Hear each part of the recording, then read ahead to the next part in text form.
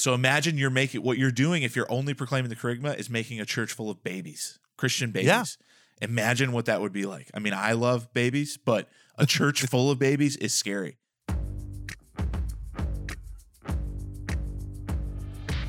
Welcome, ladies and gentlemen, to Every Knee Shall Bow, your weekly Catholic podcast on evangelization. I am, as always, Mike Gomer Gormley, and I am joined by my friend and co-host, Dave. I'm kind of a big deal around here, Van Vickle. How you doing, man? Good, but I don't know what area you'd be referring to that I'm kind of a big deal. Nowhere. Mostly just Nowhere. your job as a bouncer. Yeah, then I was a big deal. Do you not do that anymore? No, man, no. Once I would be terrified if you were the bouncer. No, I'm a great bouncer because I don't get angry at anything, you know. I did it probably up until like 3 years ago or 4 years ago when the speaking started to supplement my income. I didn't need to kick people out of bars anymore to supplement my church income. And then you found out that you lost a prime area for evangelization. I know. I literally agonized over who is going to talk to these people if I'm not here. I'm not kidding you. That was a big issue for me because I had so many fruitful conversations. See, I've said this before, I'm sure, on the podcast. Do you know people are funny? My opinion has always been that the further away people are from God, the easier the evangelization is. That is absolutely the way I feel. That give me 3 a.m. at a disgusting bar in the middle, people who are as far away from the Lord as you think they possibly could over old church ladies any day, honestly. What do you think it is about that? What do you think it is? Well, I think they feel the distance, first of all. But I think also those people are not kicking the can down the road, right? They have tried every drink, drug, thrill-seeking activity, every relationship they possibly could to experience happiness, and they feel more alone, more desperate, more depressed than anyone else. So if you approach them at a time like that, it's very possible that they're like, you are the craziest person I ever met. Like a bouncer at a bar trying to evangelize me and talk to me about Jesus, but I've tried everything else. Maybe I should just listen. Maybe I should trust this bouncer. Yeah, right. I've had beautiful conversations in the bars, with people. So that's really interesting because I remember people doing bar evangelization back when I was in college. Oh, that's right. I remember that too. And one of my my friends went to it and he said, "Man, I'll never do that again." And I said, "Why is that?" And he's like, "Because you make it seem like it's a den of debauchery when it's just people after work getting a beer." And then oh, sure. Okay. And then he realized it was so funny because there is an element where for the Franciscan University of Steubenville crowd, bar evangelization sounds like those people over there. Oh, right. When in fact it's them on a Friday night, 2 nights later. Yeah, I remember awkward. Yeah. Yeah, I remember one time there was a bar that we would always go to called Cross Creek Tavern. Oh, I love it. One of my favorite places on the face of the earth. Yeah. We would go to Cross Creek Tavern on Thursday nights. It was student night. Yeah. And it's like basically a double wide trailer. And it was so gross. Then it was so gross. I was there as a grad student, and I took some of my friends who were undergrads, who were seniors, and we all went, and we're hanging out, but it was a Tuesday night. Yeah. And it wasn't student night, and it was all the locals, and it was hysterical to see how uncomfortable the frannies were in that situation. Right. And then I looked at this guy, and I said, "What do you think the new evangelization is?" Right. Like, what do you think it is? Do you think it's not about these people right now? Like, this is what it is. Oh, you only want to evangelize the people who come from good homes, are well-adjusted, and already, for some weird reason, believe in Jesus, so it's easier for you. Like, come on. Yeah. Right. Yeah. Yeah, and it's an uncomfortable situation because in a lot of cases, like a lot of those people, I have almost nothing in common with them. Like if you're hiring a guy like me to work security at a bar, then it's probably not a bar that a middle class white male, frequents very often.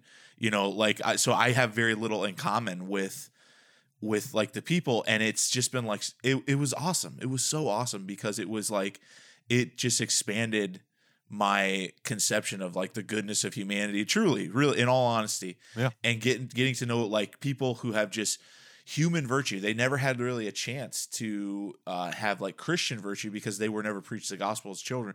But they are on the periphery and they have such human virtue and they were looking for so much. So I had awesome conversations, and I still keep in touch with like waitresses, bartenders, just random people that we threw out, and I ended up evangelizing them as we waited for a cab, and like, I still keep in touch with a lot of those people. It's awesome. So funny. And the random person who waits for you in the parking lot with the glass bottle to smack over your head. You ever keep in touch with that guy? No, I don't. He's in prison. He is. He went to prison for something else. Wouldn't that be funny if I evangelize him in the prison ministry that I do? That would be awesome. And we would just end the podcast. We'd be like, it's come full circle. Jesus is returning. This is a sign of the kingdom. We have a cool topic today, okay? And what we're going to talk about is the deposit of faith, right? The deposit of faith of and what the role of it is in evangelization, because we've spent a lot of time talking about the kerygma. And what I want you to kind of consider is that the kerygma is a foundation to be able to receive, the important part of our faith, which is the deposit of faith, that Christ has revealed truth to his church, and the church interprets, right, Christ's words, interprets sacred scripture, and transmits sacred tradition to us, and we receive that deposit of faith from the church. And it's important, right? We don't throw out dogma just because we're focusing a little bit on kerygma. Recently, I've run into about 4 different people who have told me stories of catechism classes that brought them back to Jesus. And they said all it was a very simple class on teaching the stalwart, the universal teachings of the church that they just stumbled into for some reason or another. And that brought them into a vibrant and living relationship with Jesus Christ. And this is kind of the opposite of a lot of the rhetoric that we're saying today, because the church always swings in pendulums, unfortunately, right? We obsessed about the kerygma because we had forgotten about it. In all honesty, we had forgotten about it, right? The kerygma in crisis. And now it seems like we can have a tendency to throw out the opposite side of that. There's a reason why Father John Hardin, who's famous modern teacher of the faith, has a wake of thousands and hundreds of thousands of converted Christians behind him, and all he did was teach the faith. That was it. The Catechism number 89 says that there's an organic connection between our spiritual life and the dogmas. Dogmas are lights along the path of faith. They illuminate it and make it secure. Conversely, if our life is upright, our intellect and heart will be open to welcome the light shed by the dogmas of faith. There's an organic link. We can't just say like there's religion and then there's spirituality, or there's religion and there's Jesus.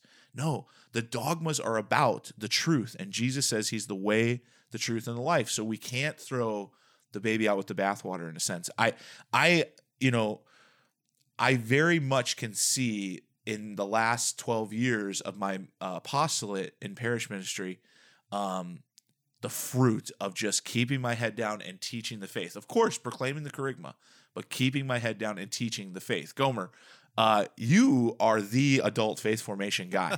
And I say that Pope Benedict is there, and then we've got Gomer. Yeah. Right? We get coffee. And this is your ministry, really. In a very real sense, like you teach the dogma, right? For a long time you've done that. Yeah.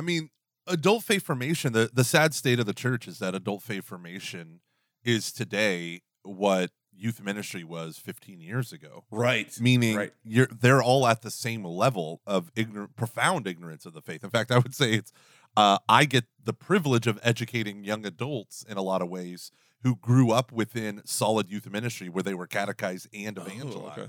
And so now they need more. Whereas when I'm dealing with like people in their 40s and 50s and 60s and older, they often do not have fundamental theology surrounding Trinity, creation, Christology, soteriology, like any of that stuff. Right. And so part of our task is to represent the truths of the gospel and not neglect catechesis. So this is one of the big things that I love, because when Dave told me this topic, I got super excited. We're recording this at 5:15 in the morning. I woke up at 4:15 just to prepare for today when he gave me the topic that he wanted to talk about, because one of the big things, I love moral theology, but I don't know if you know this, Dave, morality is kind of like a difficult point with people, right? There's some disagreement there. Oh, really? I wonder why. Yeah, I don't know why. Sex. It's always sex. Sex and medicine now. Yeah.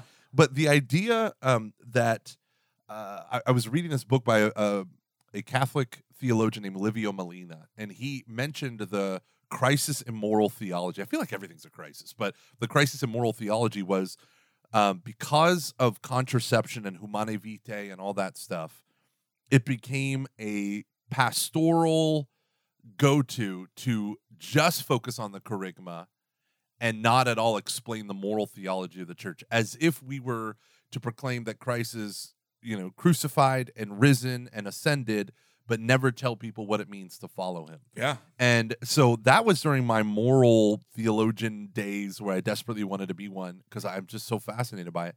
Now that I've gotten into actually proclaiming the kerygma, I realize very few people proclaim the kerygma.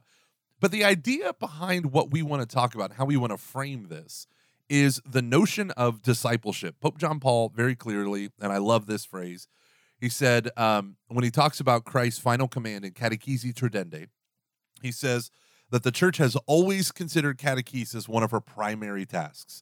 And then in the next paragraph, after he explains giving the apostles authority to communicate the mission and power, he says, very soon the name of catechesis was given to the whole efforts within the church to make disciples, to help people to believe that Jesus is the Son of God, so believing they might have life in his name, and to instruct them in this way of life and build up the body of Christ. So when people do this ridiculous thing where we, out of fear of the divisiveness of catechesis, whether it's moral theology or the Eucharist, just dogma. Dogmas that we believe or anything like that, what ends up happening is when we focus on the kerygma, we are not giving them the full measure of Jesus Christ.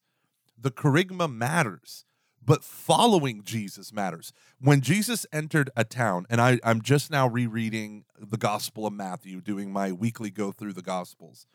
And yesterday, I'm on Matthew 4, and it talks about him going through to every town and village, right? And what did he do? He preached, he taught, and he healed. Preaching, teaching, healing. There's even a book called To Preach, to Teach, and to Heal. Like this understanding of preaching is kerygma. That's what the word in Greek means. It means to preach or proclaim.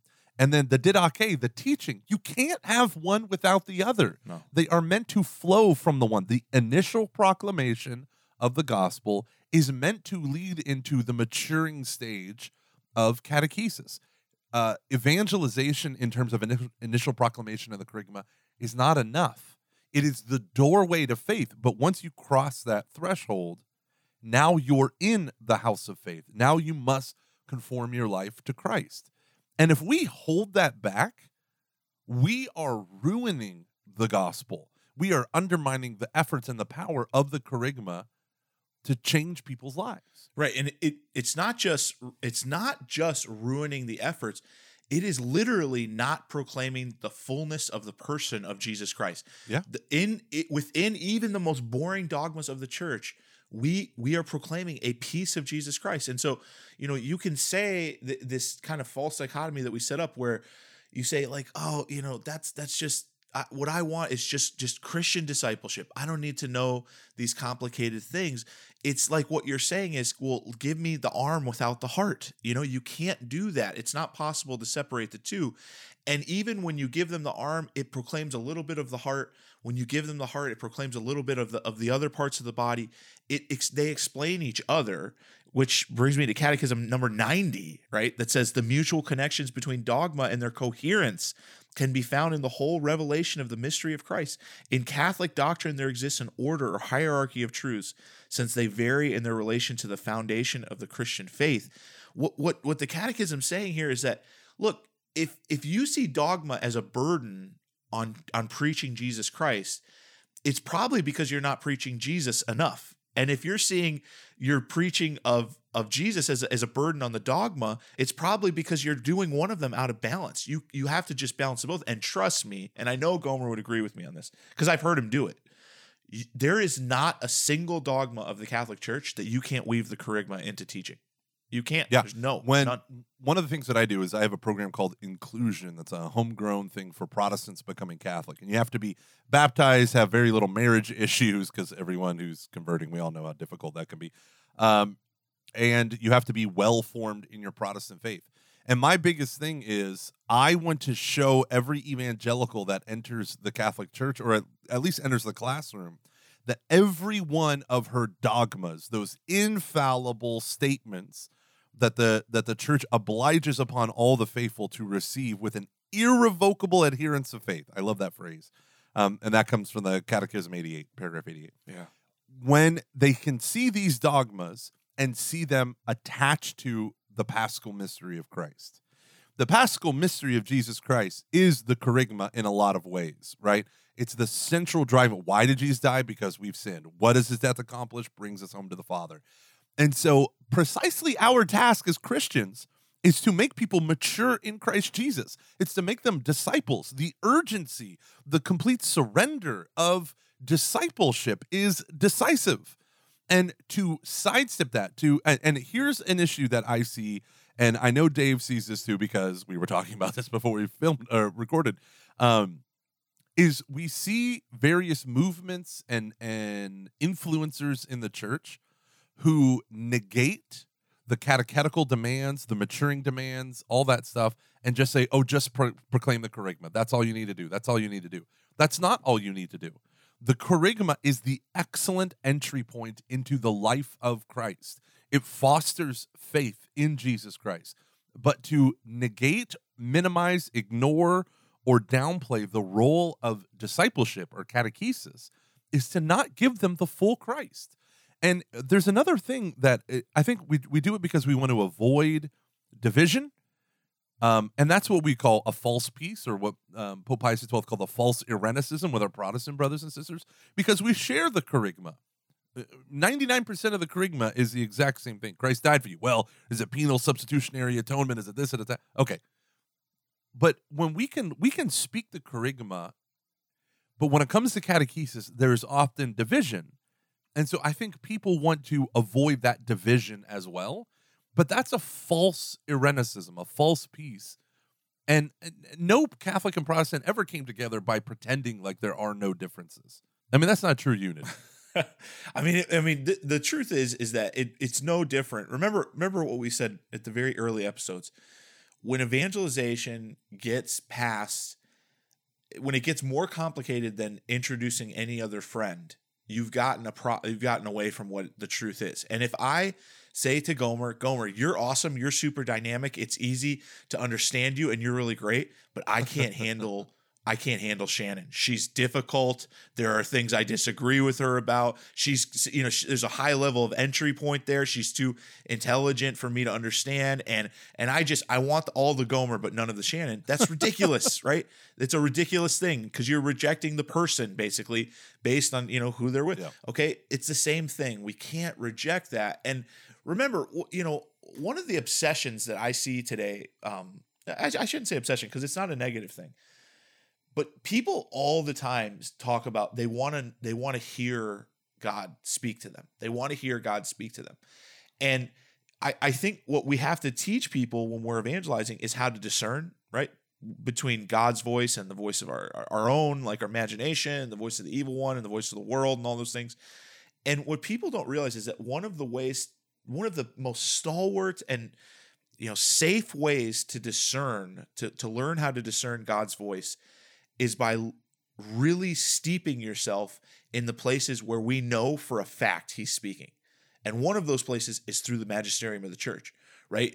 Yeah. Christ says, those who hear you hear my voice, right? That the apostles share with us, and it is Christ's voice coming to us through them.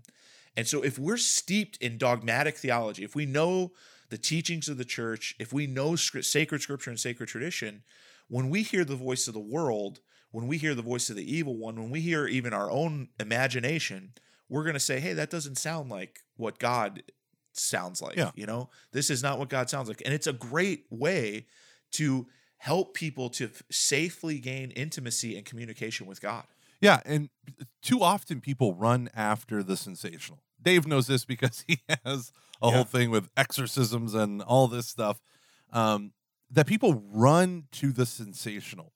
And I hearken back to the words of St. Teresa of Avila, where she said, if you want to hear God speak to you, read scripture. If you want to see a miracle, receive the Eucharist. And remember, that's Teresa of Avila, who literally was, a mystic, right? God was speaking. Flew in the air. She flew during prayer time. Right. And she says that. And she says, you can hear God the way she did. Read scripture. Yeah. And, a part of my faith in its infantile stage was surrounding myself with private revelation. It was all these there's like which ones? Ones? Do we have to know. Oh man, like Garabandal and Medjugorje and Akita, Japan, approved and unapproved. Okay. Oh yeah, that's a scary one. Akita. Yeah, Akita we are scary. literally living that stuff out right now. But all of them, Fatima and what's the third secret and all that stuff. And sure, there are so many different things that that were drawing my attention, but it was drawing me away from depth. Okay. It was drawing me away from prayer, or it was keeping my prayer super sensationalistic and revolving around these things. Right. And listen, I'm not saying that you people out there who turn to faith because you heard about this and it drew you in. Okay, great. I'm not denying that. What I'm saying is what Dave said. These dogmas are the lights by which we see everything else.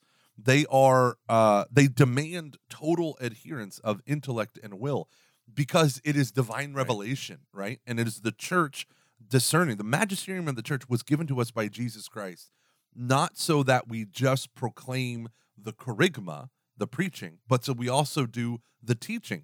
And if you think of teaching as taking the kerygma and maturing it into every aspect of someone's life, when you have sexuality issues, when you have family issues, marriage issues, sacrament issues, worship issues, this reflects the role of the magisterium. They're not here to be a bunch of experts. I remember one day. So this is like a really funny way that this applies. So I'm sitting on the plane next to this dude with the King James Bible, and we get into a whispering debate over the authority of the Catholic Church and sola scriptura for 2 hours and 48 minutes coming home from South Florida.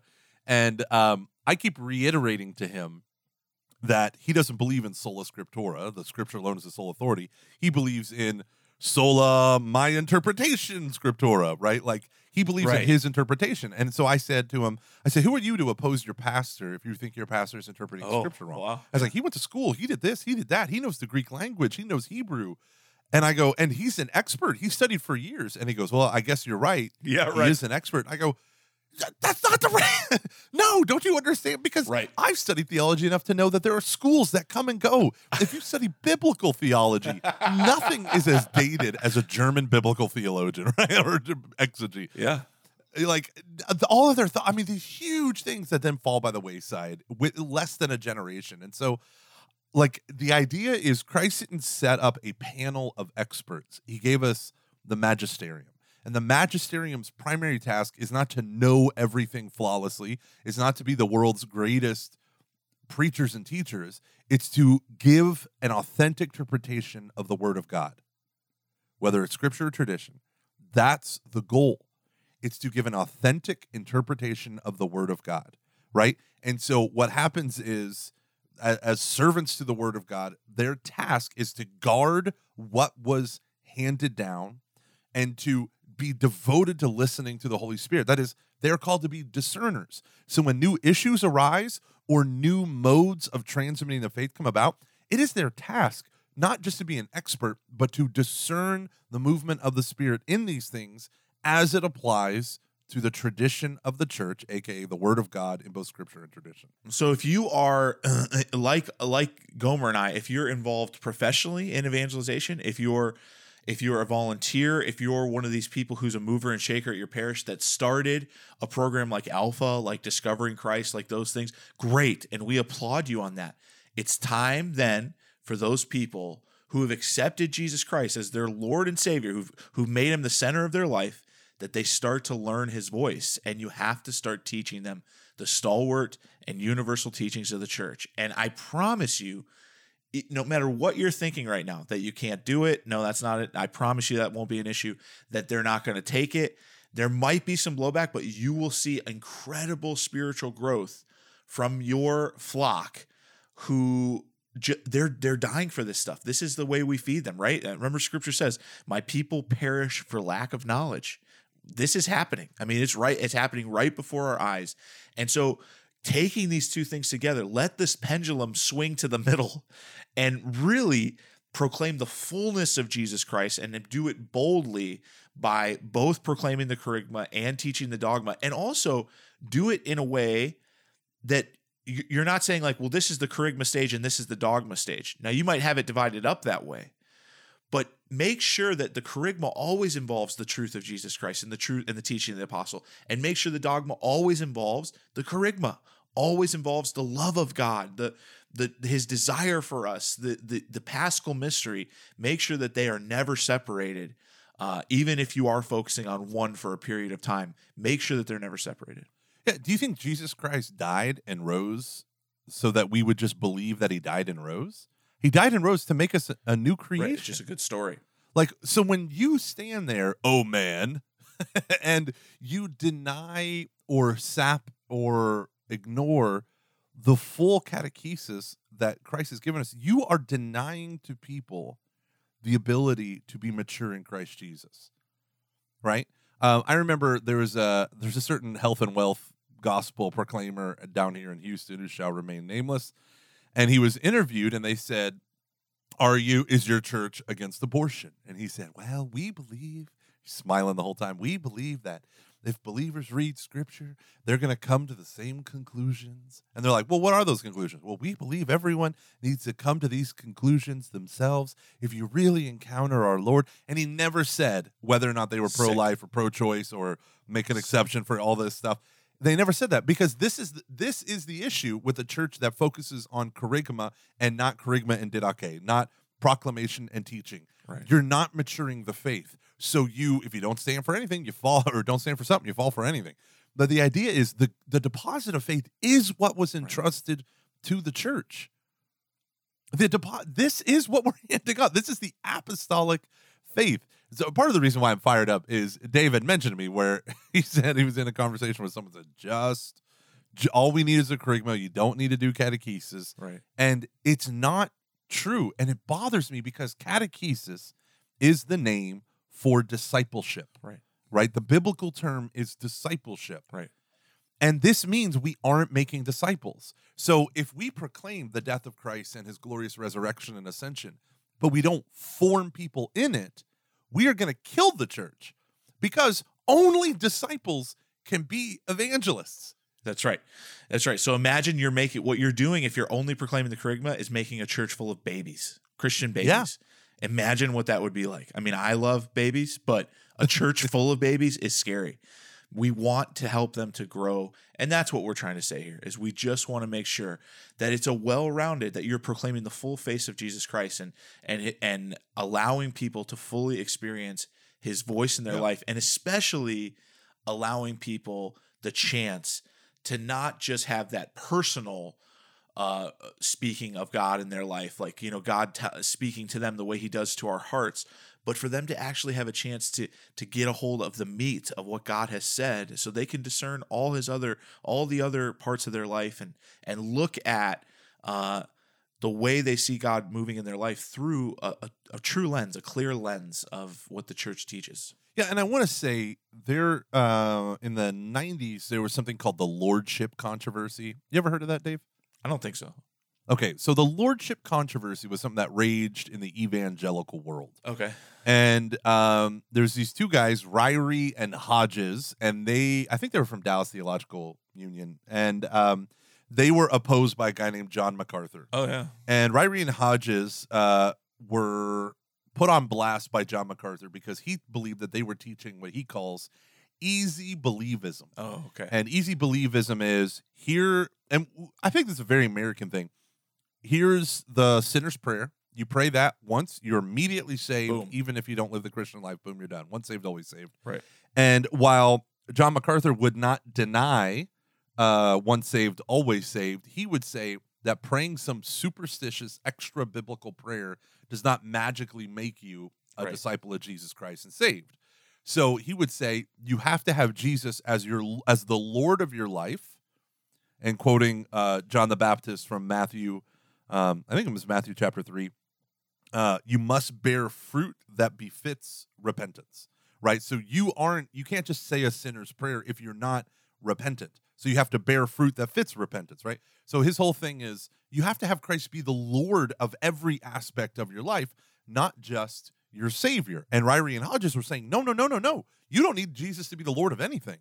You can just have him be your Savior, and you don't have to obey a single command. You don't have to be holy. You don't have to do anything, because anything you do is a Catholic, Pelagian, heretical, adding to the gospel with your works. Right. And he was trying to show, no, you don't have true faith alone salvation if it's not accompanied with works. And then one of Scott Hahn's students in the 90s wrote to Dr. MacArthur and was like, or wrote to John MacArthur, was like, you are so close to the Catholic Church. Let me tell you about the sacraments. And John wrote her back, really, and put her on blast too. He's like, oh, I would much rather stand with Ryrie and Hodges than the whore of Babylon. That's awesome. But this is the thing. If you only proclaim the kerygma, you have Jesus Christ as Savior, but not as Lord. You are dividing the unity of Christ. You are separating who he is and what he accomplished and what he desires for our lives. You are essentially creating a faith alone Catholicism that is weak and insufficient for the life of the church. Christ wants us to be in him. Through faith and baptism, we become in him. And then Christ wants to live the Paschal mystery that he accomplished 2,000 years ago in us. We want to be in the redeeming Christ. That is our goal. We want to enter into the heart of the Paschal mystery, which is why every single teaching of the Catholic Church can be tied to the death and resurrection of Christ. I want you to be holy. I want you to be canonizable saints. You and I, Dave, right. As flawed as we are, that's what we desire for our people. Catechesis is the only method by which men and women become saints, because it is the church's way of discipling people into Christ. And to deny that is to deny the outcome of why Christ died, to conform us into the image and likeness of him, the Son, the firstborn of creation. So proclaim the great story of salvation, the kerygma, and proclaim the teaching of the apostles. And I promise you're going to see unbelievable fruit, the way so many in the past have seen that kind of fruit. So when we come back, we are going to have your 5 practical takeaways. Ladies and gentlemen, again, as we always say, we love getting your comments, your questions by email. If you have any questions about evangelization, please email us at eksb@ascensionpress.com. Every knee shall bow at ascensionpress.com. And we're so happy to be part of the Ascension family, the Ascension Press family. Check them out, ascensionpress.com. They have all kinds of awesome products, especially with the topic today. If you're nervous about teaching the dogma, the teaching of the apostles, they have a lot of great resources that can help you with this. When we come back, we'll have your 5 practical takeaways.